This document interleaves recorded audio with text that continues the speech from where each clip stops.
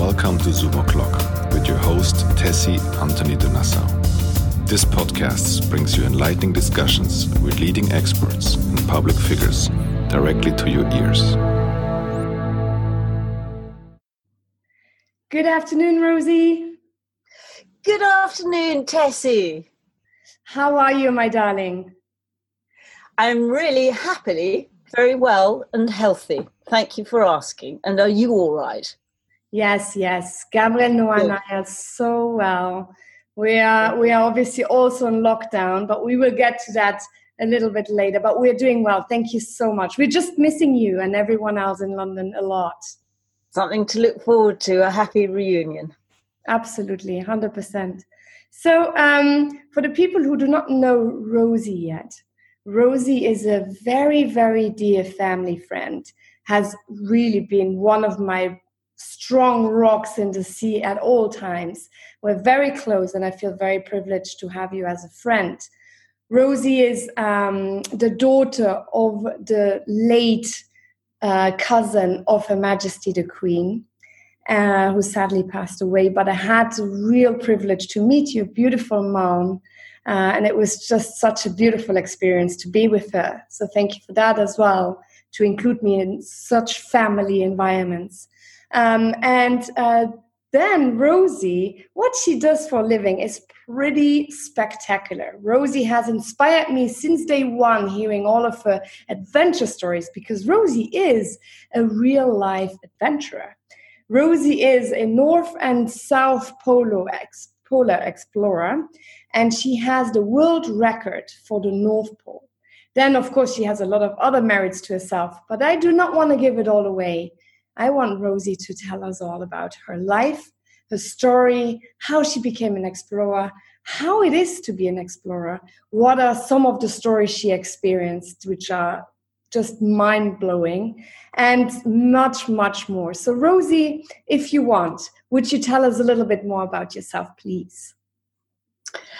Well, clearly, I'm a perfectly ordinary person who just set her cap at some extraordinary goals and dreams. And I have realized many of them just by dint of stubbornness, I think, more than anything else. But I suppose I like to think that anything that I have achieved in some small way inspires other people, because they can look at me and they think, well, heavens, if she can do it, then so could I. And indeed, there's nothing that I haven't done that anyone else couldn't do. And I think it's just all about having the secret ingredients of passion and belief and commitment. And I see that in a lot of the people that you have interviewed, Tessie, with the most extraordinary achievements that they've realized. It's all because of their passion and commitment to those dreams. Thank you so much. It's so beautiful that you mentioned that. Yes, I do think that we all have our passions, and it's important for people to get to know them. A lot of people are scared to let them out. And I hope that through these Zoom o'clocks, by meeting people such as yourself, that people actually are tickled, created curiosity to just be a little bit more adventurous themselves. So tell me, Rosie, we're talking about adventure.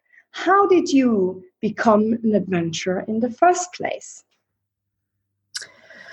I suppose all the reasons have changed and evolved over the years, but initially it was you used the word tickle, but I was very tickled by the idea of leaving an imprint in time, of contributing towards the making of history that was of some importance in some way and held a legacy that would last through generations.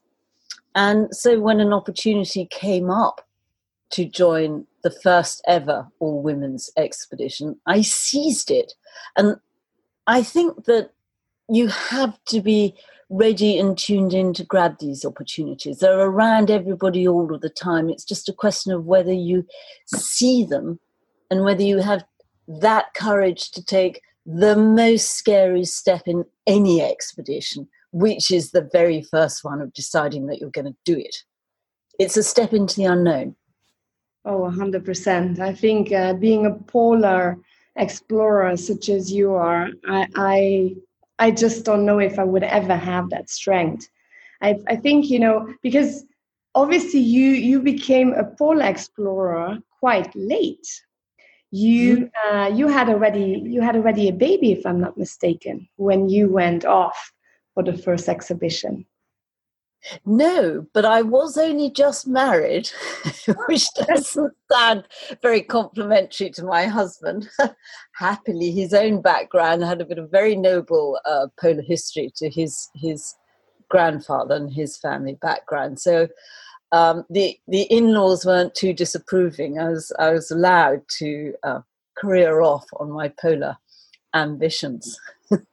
That is incredible. It doesn't take anything special. You said you didn't think that you would be able to. I can't think of anyone more able, and I would ask you at the drop of a hat to join me on an expedition, because you have all the right qualities, and that doesn't have to include that cavalier type courage, in the sense that most of the time, for instance, on my solo North Pole expedition, most of the time I was terrified.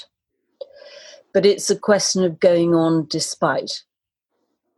Oh, yes, absolutely. So going with the theme of being terrified then, would you like to share some of how did you feel being all alone, because that's what you were. You were all alone in the North Pole and the South Pole, with just being surrounded by ice, glittering ice, and no one else by side other than a radio, walking and just fighting the ice, because the ice was obviously moving as well, and you were losing a lot of miles by just standing, because the ice would just catch up on you. And, the nights and the cold and the food, the calorie intake and everything. Tell us a little bit about the reality and the everyday life you had during an exhibition. Well, it's very interesting, because a lot of people, and I find in particular women, their first response when they're told what my particular career spec is as a polar explorer, say, don't you get lonely on your own? Whereas it tends to be the men who say, I couldn't stand the cold or whatever. But I don't understand. To me, it's an alien thing, this thing about loneliness, because, beg your pardon, talking about comms, because I think it's all part of the adventure, the expedition. If anything, one of the most interesting dimensions of exploration and discovery. Because when you're on your own, in utter isolation, in this instance, for instance, alone on 5 million square miles of shifting ice, where every day, every hour, every moment was unpredictable, it really intensifies that isolation in that sort of environment. And I was intrigued and monitored how that impacted the mind and how you handled it. And I thought it was fascinating that it gave you a lot of advantages, because isolation sharpens your senses, all of them.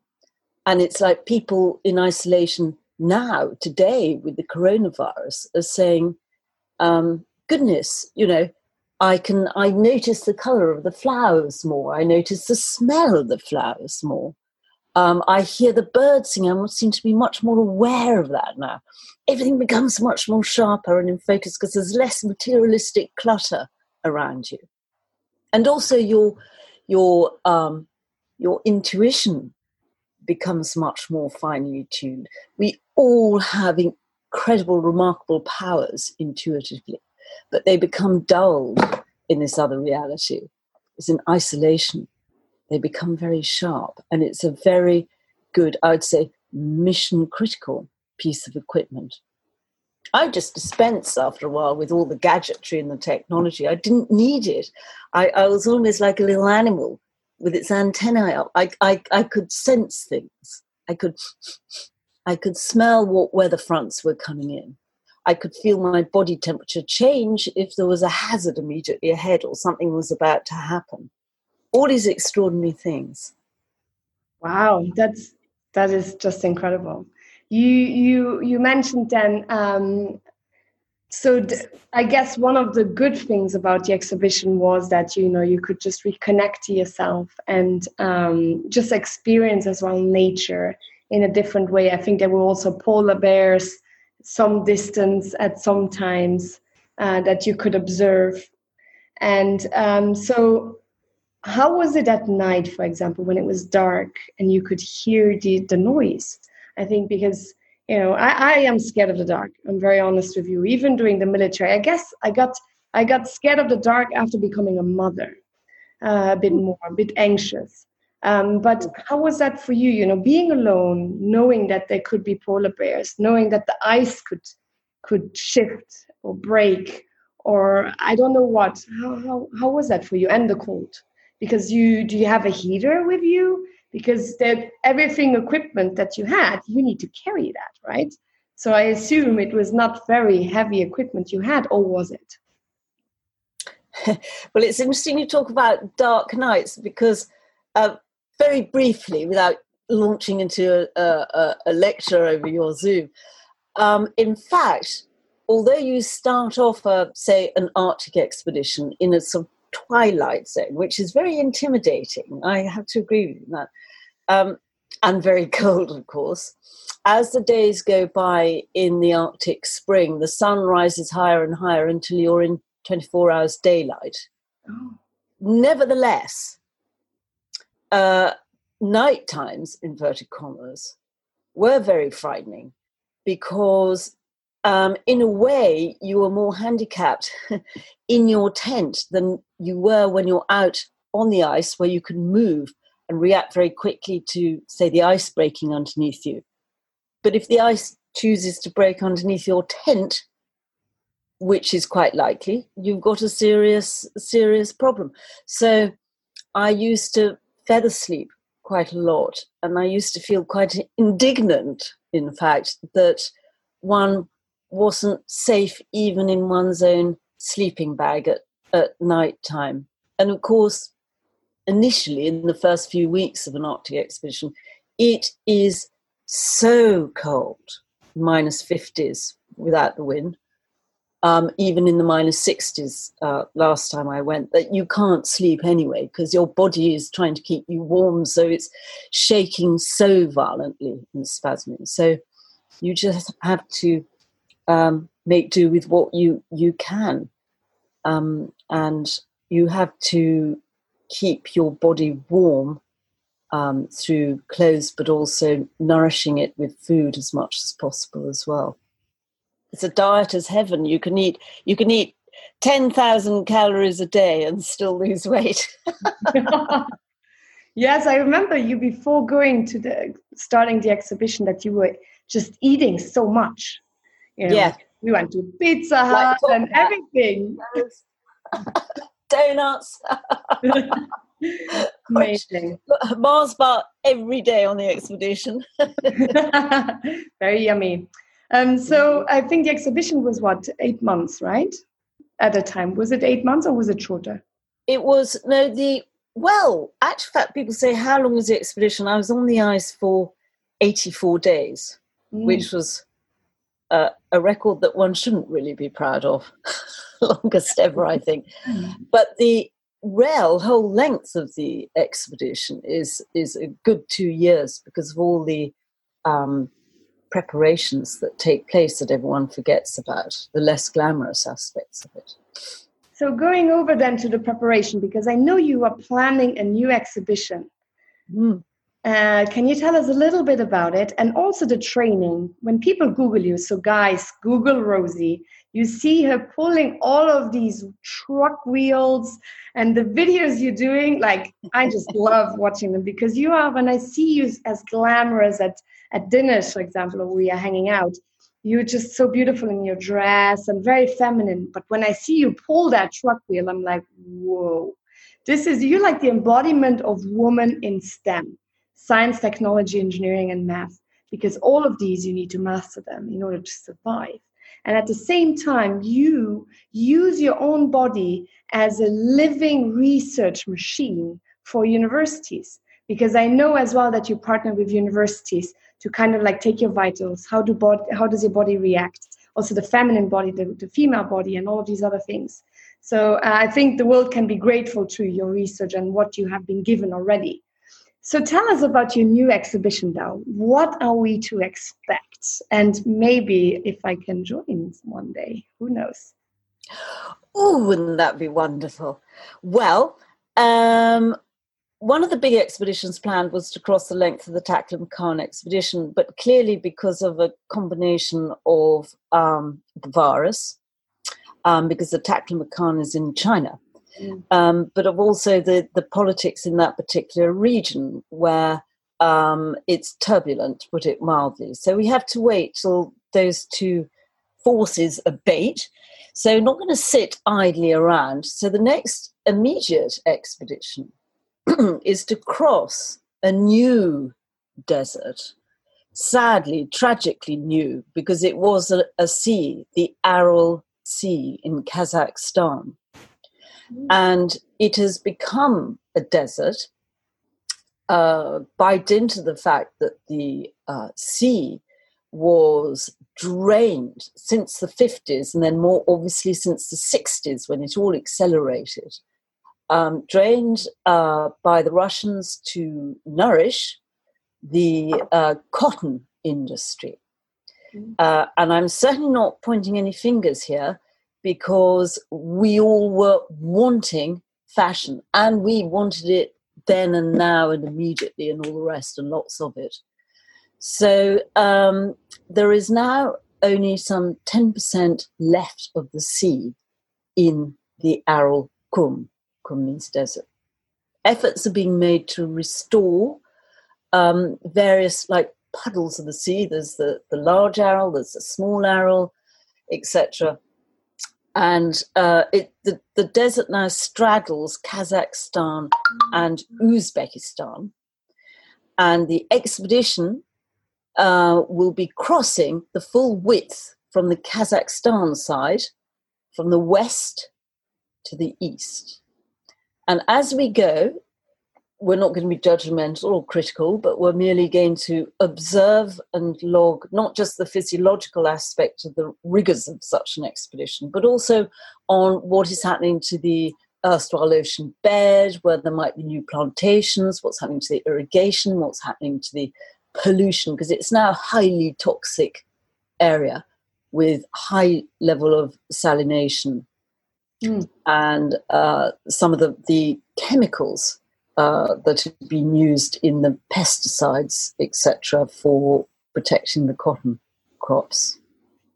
So as soon as we're allowed to restrictions lift, we'll be there in our starting boxes, pulling our own carts, expedition carts, and it's an all-women expedition. So there we go. That's Watch this space. Yes, exactly. Keep me posted. If I can, I join.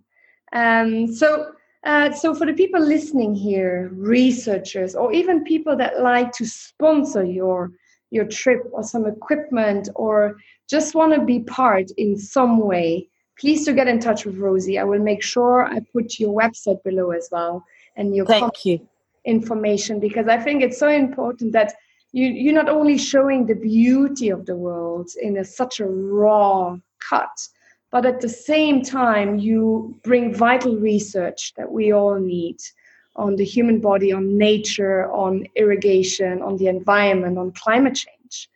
Yes. So I think there's so many angles people can support you and can help you sponsor this as part of a research project.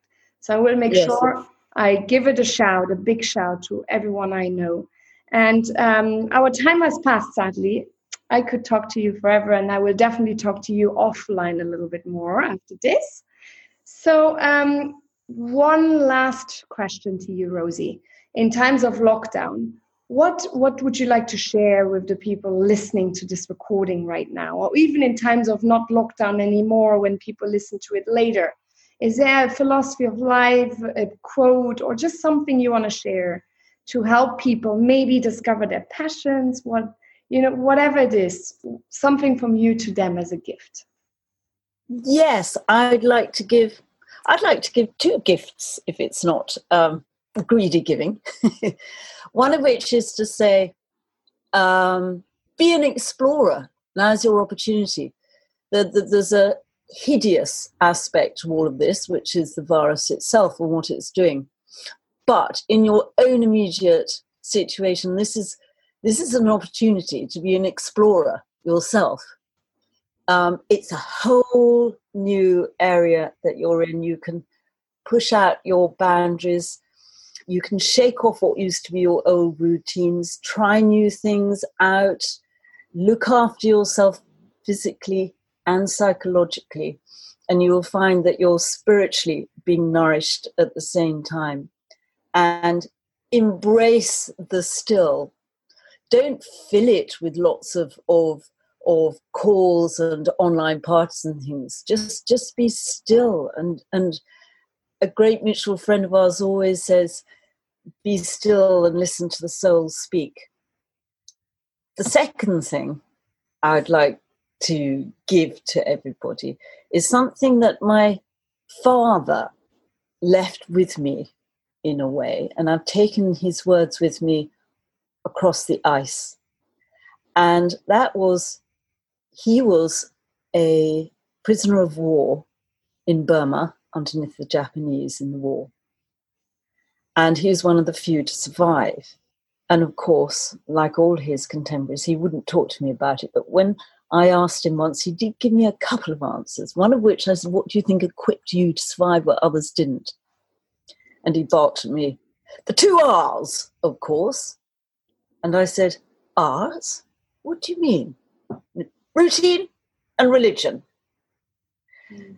And that is what I've taken with me in many situations in life, not just the expeditions. And it is something that one can apply now. The discipline of routine on your otherwise suddenly blank canvas, but also your religion, whatever it is, and however you interpret your sense of religion. We all have something that we believe and hold on to spiritually, and that gives you a flexible strength around it. So explore your day and adhere to the 2 R's rule. Oh, how beautiful. Thank you so much, Rosie. I speak to you after this recording, so don't leave yet. But for now, for the recording, that will be it for now. This was amazing and inspiring and just wonderful. Thank you for your time. Thank you, Tessie.